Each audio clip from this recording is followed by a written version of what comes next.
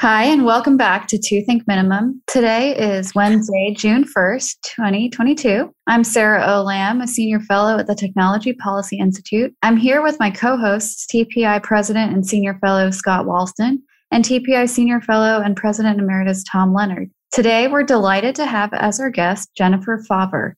Jen is a third-year law student at George Mason's Antonin Scalia Law School, actually graduate now, with more than 20 years of experience in law and economics, having worked for NERA Economic Consulting, and having testified and conducted economic analyses related to antitrust litigation.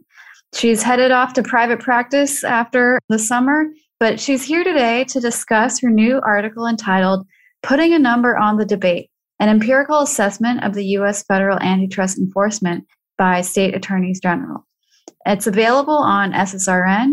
Her article focuses on state attorneys general and what they do in practice. She's compiled a newly constructed database of state AG enforcement, and we're going to hear a little bit more from her about her research. Thanks, Jen, for joining us. Thanks, Sarah. Thanks for having me. I appreciate it. Could you tell us a little bit about your paper, about the research that you did, the database you put together, and some of the motivation for why you thought this is an important topic? Sure. So, through the years, you hear a lot of debate about what it is that state AGs should do.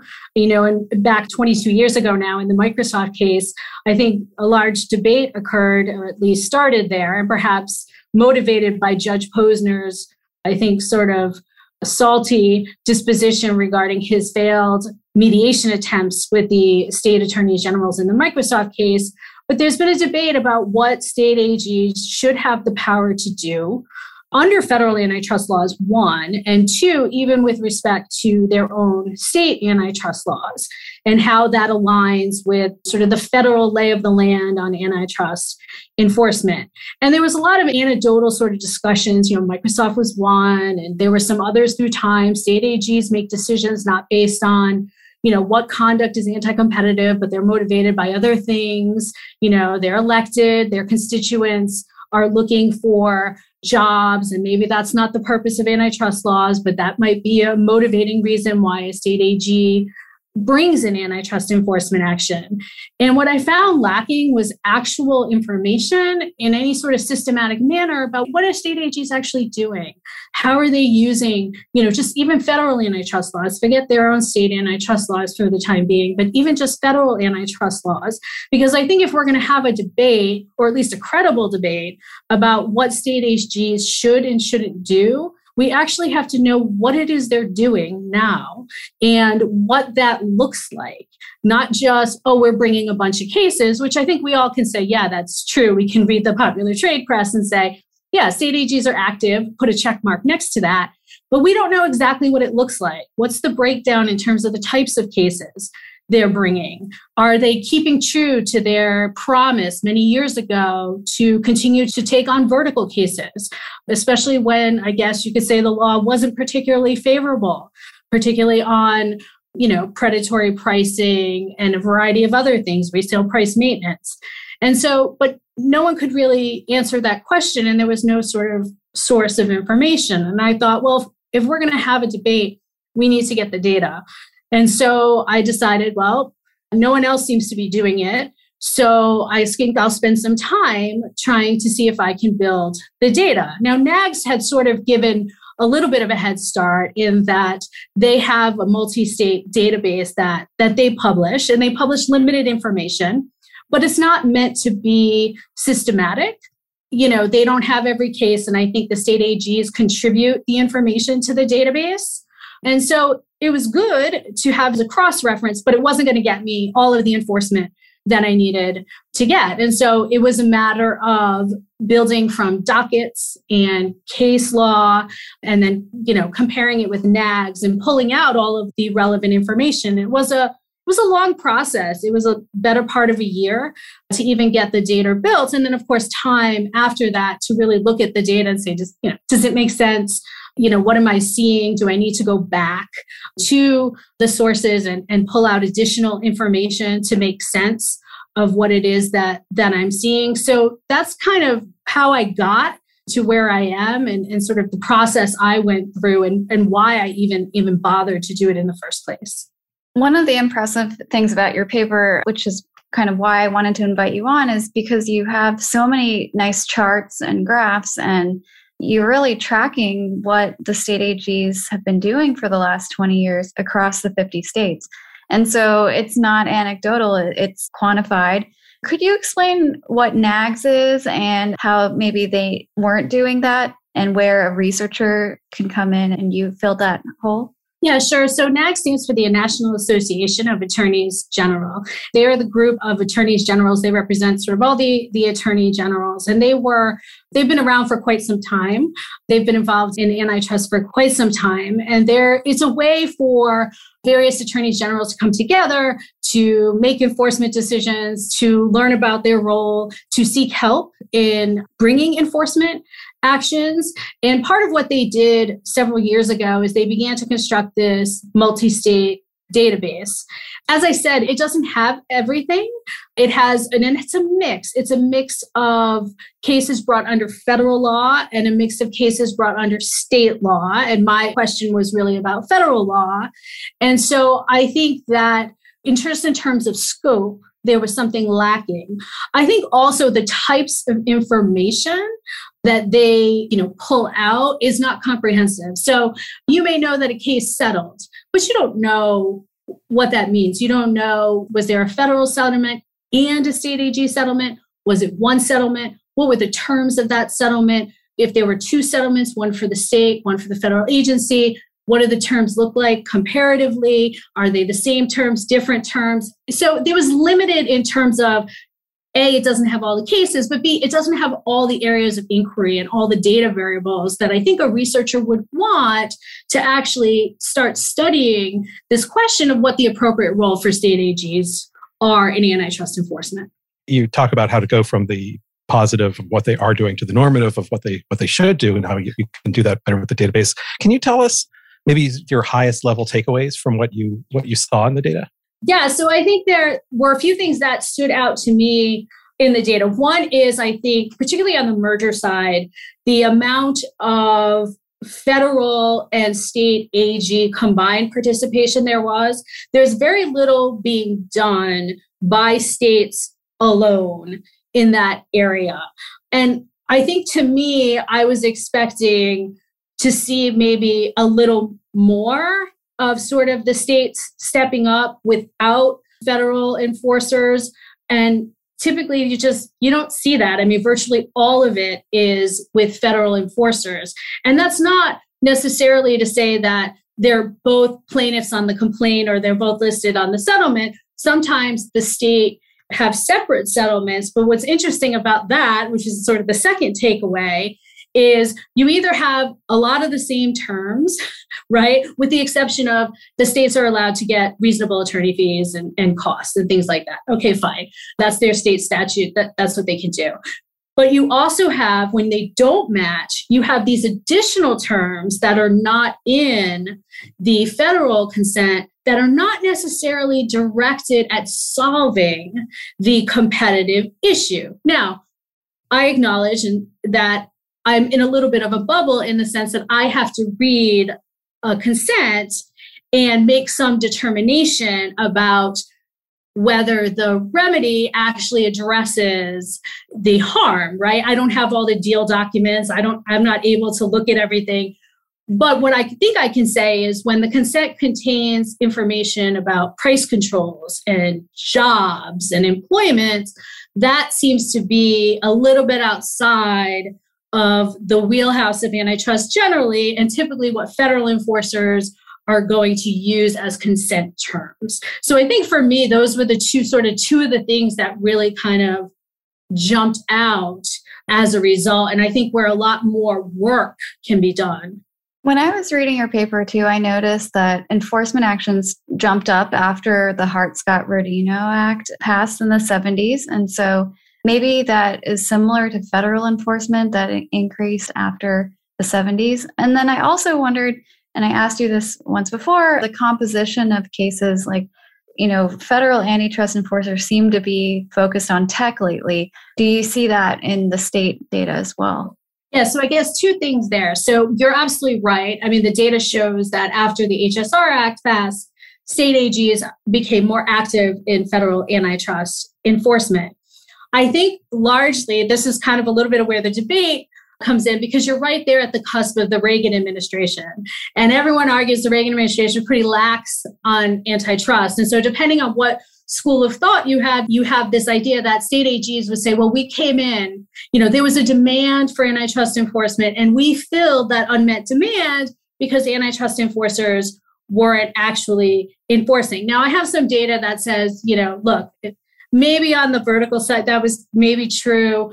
Clearly, it wasn't true with respect to, multi-firm conduct, price fixing, and things like that. And on the merger side, I think it's a bit of a mixed bag. But takeaway, since the HSR Act, they have been very, very active, and they show no sign of abating in terms of their activities. Now, in terms of the composition of cases, you're right. Tech is right now front and center. But if you look at sort of the composition of cases that they've brought over the last 20 years, you don't see a lot of tech, right? Obviously now you do. And it's interesting, I think, when you look at what the state AGs are doing in terms of the tech complaints, particularly on the Google side, I think this speaks to why, these data are important and additional research is important, because the state AGs seem to be doing their own thing. And you have groups of state AGs doing their own thing. And so now we have an even greater potential for there to be dichotomy in terms of results. And while we may have more antitrust enforcement as a result, is more actually better? Is it the right answer from the consumer welfare perspective or any perspective, really? That's actually, I think, a good segue into one of the things that stood out to me in the results, which maybe it's not surprising, but that elected attorneys general are much more likely to pursue enforcement actions than non-elected. And, that's the objective finding. How do you interpret that? Does it seem like they're playing politics, or they are doing more good? Yeah, so it's a good question. Some of it is a little bit of a numbers game, I think. So there are just more elected officials than there are unelected attorneys general. That's true, but these were averages, right? These were averages, that's right. But you do have some unelected that are doing more than some elected. But it's obviously the case, and I think this is probably one of the things that I would have been more surprised if I didn't see this result than the fact that I did. They have a job to do. They're elected to do a job, and they have to do the job. And they're going to be judged by how well they do that job, both in terms of re-election to that position or in terms of using that position as a stepping stone, as is commonly done, particularly in the state of New York. It's sort of the feeding ground to the governor's house. And so I guess, from my perspective, I think it's not inconsistent with what you expect an elected official to do. I think what's more interesting is sort of when you look at the political breakdown, when you look at sort of the political affiliations of the attorneys general, and then you look at the political affiliation of the executive, and you look and you see how do they behave when they have the same political affiliation or different political affiliation. And I think what you see a little bit is that, people seem a lot more active or state AGs seem a lot more active during Republican administrations, regardless of the state AG's own political affiliation. And so what does that potentially tell you about the message state AGs are sending about Republican administrations and their views on antitrust enforcement? There may be nothing there. I'm not saying that there's a there. So I don't want people to walk away being like, she said this. But I think it's interesting that wasn't exactly, I expected party lines. I expected there to be sort of more alignment between those two things, and there wasn't. I think you can see this in the data. I'm not sure, but the non-elected ones who seem just generally less active, what are they doing? Are they doing something else other than enforcement actions? Or are they, sitting with their feet up on their desks? Yeah. I mean, that's a good question. So the answer is, I don't know. Mm-hmm. It's not something I can see in the data I have. The other constraint, and one that I don't track in the data, it's actually very difficult to track systematically, is just resources. And so there may be a connection between the availability of resources to do antitrust enforcement in the elected versus the unelected world of states attorneys general. And so, are they sitting there with their feet up on the desk? No, not necessarily. But it does mean they may have a resource constraint that prohibits them from engaging as much as some of their elected colleagues. Right. No, that's a really interesting point, because elected versus non-elected might proxy for lots of other things. Like you said, like resources are a whole different institutional framework. So your paper is pretty unique in that a lot of people talk about state AG antitrust enforcement compared to federal, or there's been talk lately that the federal antitrust enforcers aren't active enough, but there's also concurrently 50 state AGs that are pursuing antitrust cases. What other topics or research agendas can come out of your paper? It seems like, why aren't there more researchers looking at state AGs? Yeah, so I think there's a threshold issue just with the whole research agenda, and that's just the federalism, I think, component. And I think it's one that a lot of people fall back on in these discussions, which is, well, they can do what it is they're doing. They can have, state laws, and they can enforce the federal laws that's in the statute. They're doing what they can do. And any other discussion other than that gets us into this area of preemption. And everyone's afraid to go there. Everyone doesn't want to go there, right? Especially in the current climate, because it's all about more antitrust. And the way we get more antitrust, one way at least, is we have 50 state AGs plus the District of Columbia and all the territories and the federal government enforcing antitrust.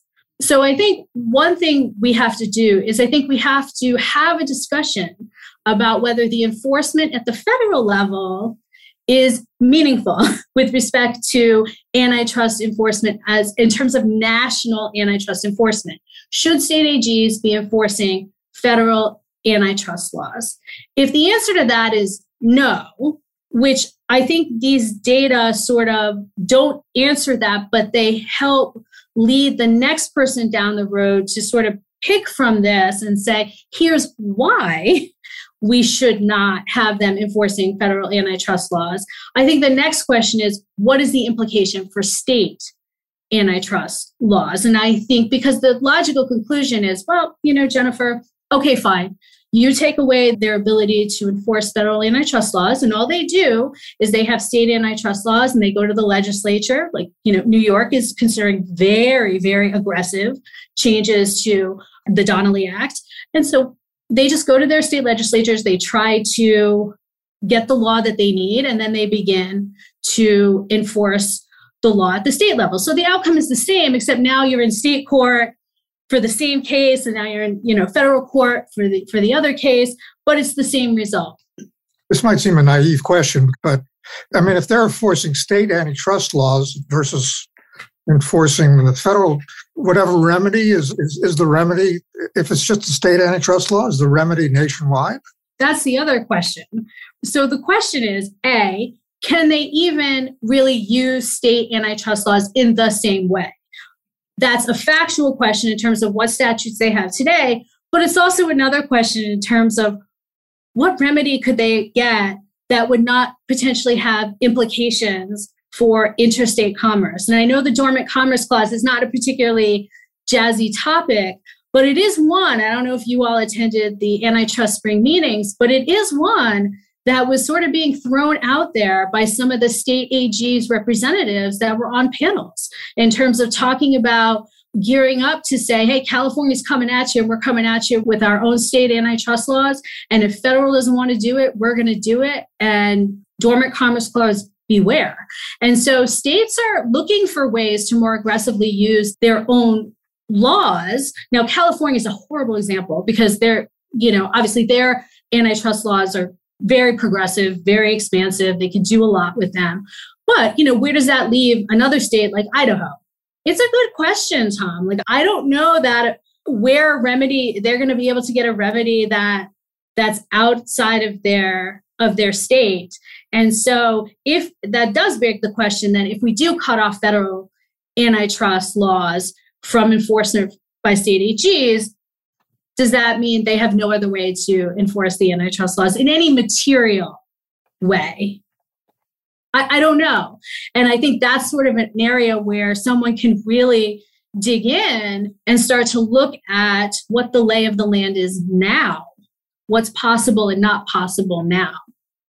And even among the states, like the state antitrust laws, they are like state Sherman Acts, and they're just mini Sherman Acts, mini Clayton Acts. Are there state antitrust laws that are significantly different than the federal laws? So I think they're typically mini FTC acts. So they're typically pretty broad in how they're worded.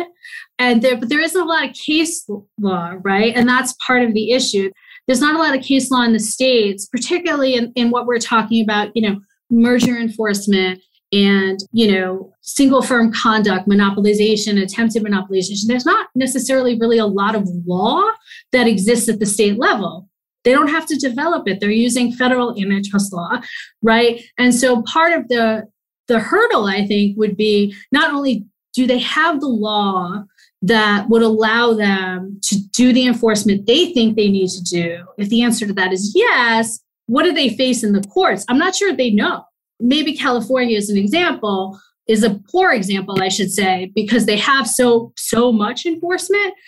But I think there are a lot of states that aren't sure what they'd get, when they showed up in state courts and how a state would interpret their antitrust statute with respect to mergers per se.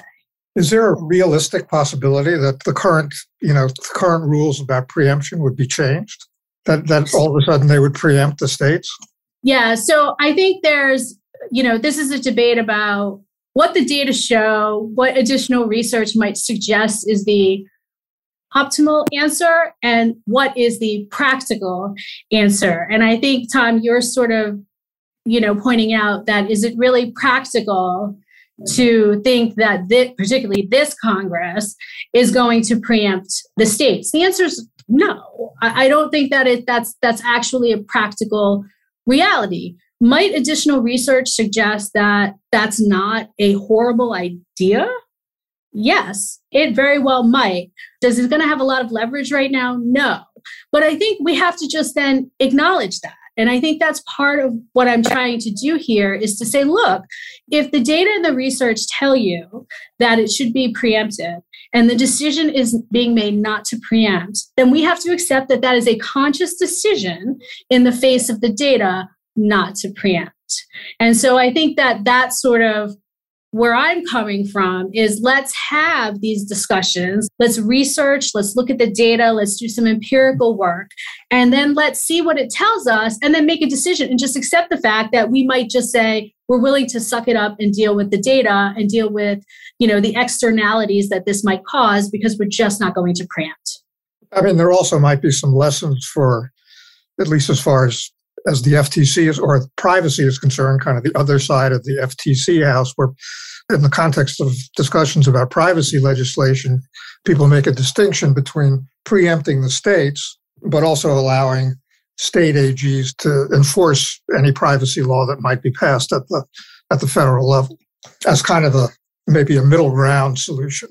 Right. And I think that to the extent, without having data on sort of the corresponding state antitrust enforcement, it's hard for me to say, well, if we took away the state law and we just kind of left with whatever federal law was left, what kind of result would we have? I think sort of to Sarah's initial question, that's another great area for inquiry, which is how are they using their state antitrust laws now? And then what does that look like relative to how they're using federal antitrust laws? Are they using them the same or are they using them for different purposes?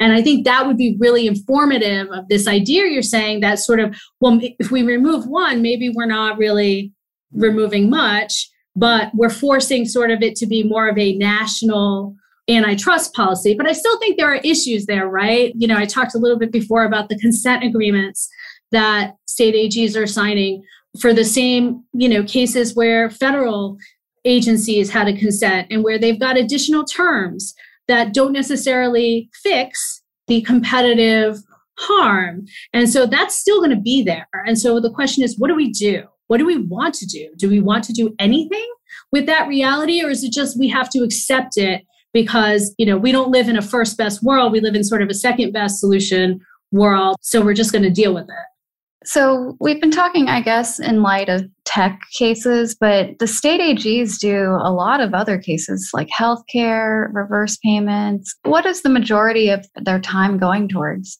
So a majority of their time, it's divided in two areas. One is going to be primarily mergers, which, as you know, it's across the board. So you're not going to see healthcare, definitely very popular. Hospital mergers, you see a lot of those being challenged, not just at the federal level, but even states will even try to challenge under their own antitrust laws. It's, sort of that important an issue.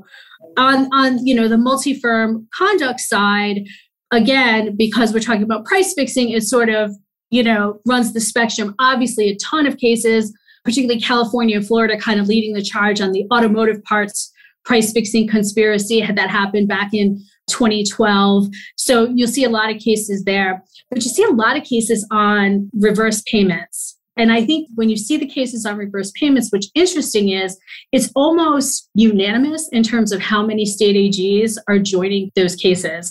You see a lot of participation by state AGs in reverse payment cases. Again, there's a nexus to the healthcare angle, right? This is really important, affecting consumers in their states, prescription drugs, very important. And also, obviously for the elected attorney general, looks pretty good if these are sort of the cases that you're going after. The interesting thing that jumps out a little bit on the reverse payments is you don't always see New Jersey, right? And where's home to pharma? New Jersey. And so that was interesting to me to go back to sort of Scott's question, I think a little earlier, what stood out? The other thing that stood out, I think, is when do states not bring cases? When do they sit back? And what you see is, I think the number is something like 68% of the time when you've got a defendant located in the state attorney general state, they are not part of that enforcement action. That's pretty interesting, right? I mean, from my perspective, if there's a harm, why are you not joining? At least participating. You may not want to lead the enforcement action, but why are you not participating?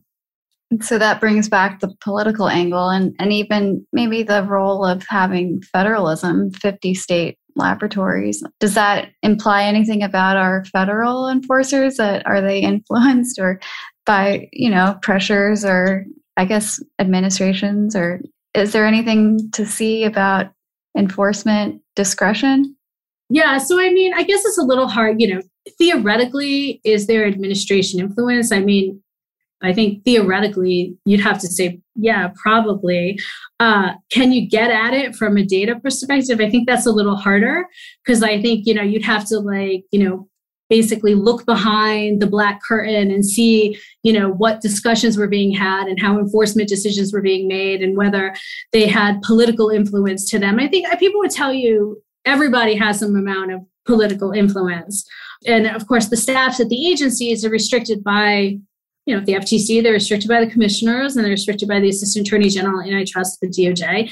And so, those people have agendas. And so, it can go both ways, right? Political influence to bring cases, political influence not to bring cases. It's a little hard. It's a little hard to tell just from a data perspective. I'm not quite sure how you would even get there from a data perspective. Probably let me ask the question, is your observation that states tend not to be party to suits if the company is in their state? Does that also hold for things like hospital mergers? So that is a really good question, Tom. The answer to that is it does not hold for hospital mergers. So that's definitely one of the areas where you see aggressive state enforcement, either alone or in conjunction with the federal agencies. So I think they're less likely to, at that point, care very much that you are a resident of their state. But in the pharma context, just sort of reverse payment wise, it's not a hospital, a little bit different. You might view it through a different lens. Right. Yeah, it makes sense to me. Great. So I guess just a little bit more about you to wrap up. You're heading off to private practice. And could you tell us a little bit about what your thoughts are on the current antitrust debates and how your research has influenced you and what you'll be doing next? Well, actually, even before that, if you could go back a little further, and we talked about this a little bit before we were recording, tell us why you made this career change. Well, sort of a career change. You sort of went to the other side of the same career. What made you leave our noble economist ranks? It's a very good question, Scott. So I spent quite a bit of time, 21 years, doing antitrust economics at all different sort of cases, merger enforcement in front of the agencies, some criminal work, antitrust litigation work, civil, both in the sort of the class certification arena and elsewhere. And it was great. It was a lot of fun. It was interesting. I think over time, I became a lot more interested in what the lawyers were doing. I think, as I said, we economists in antitrust, we have our areas that we play in, and that's our wheelhouse, and that's where we stay. But when you bring in antitrust enforcement action of any kind, whether it's, litigation, civil litigation, or criminal litigation, or even a merger enforcement action, there's a lot more going on than just the economics. And so I was sort of drawn to having an opportunity to use my economics, continue to use my economics, but to be able to do more of the strategic thinking and sort of the legal work. And since I'm not getting any younger, I thought, well, now's as good a time as any to go to law school. Great. Do you think that you're starting at Wilson Sonsini this fall? Is that correct? I am. In the DC antitrust practice. Being in antitrust now it's pretty exciting time. I think there's a lot of debate about whether, the Sherman Act needs to be re-envisioned.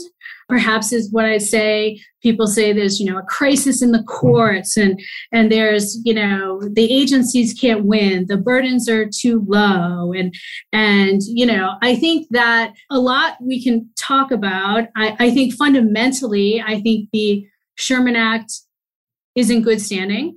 I think that it has for years shown its flexibility, and the courts have shown their flexibility and ability to learn. I think there's economic thinking that can be brought to bear on the question, but I don't think that means we have to throw the baby out with the bath water. And I think some of this research in state AGs, I think are sort of meant to continue to foster that discussion, but sort of in the context of the existing Sherman Act paradigm. Because if we abandon the Sherman Act and we say, yeah, jobs are part of antitrust enforcement now. So when you have a merger, you have to show that you're not going to reduce jobs.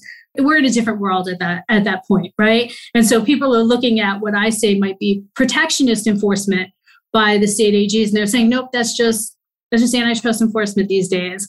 I think overall we do disservice, I think, when we start to, plant seeds that go beyond the contours of the Sherman Act and the consumer welfare standard. Great. Well, thanks for your time, Jen. And we look forward to reading more of your writing. And if you have more research papers that come off of this one, please share it. And I thought your paper was really important and interesting and fills a need to really know what's happening at the state AG level in antitrust enforcement. So thanks, Jen. Thank you all. Appreciate it. Thanks for joining us.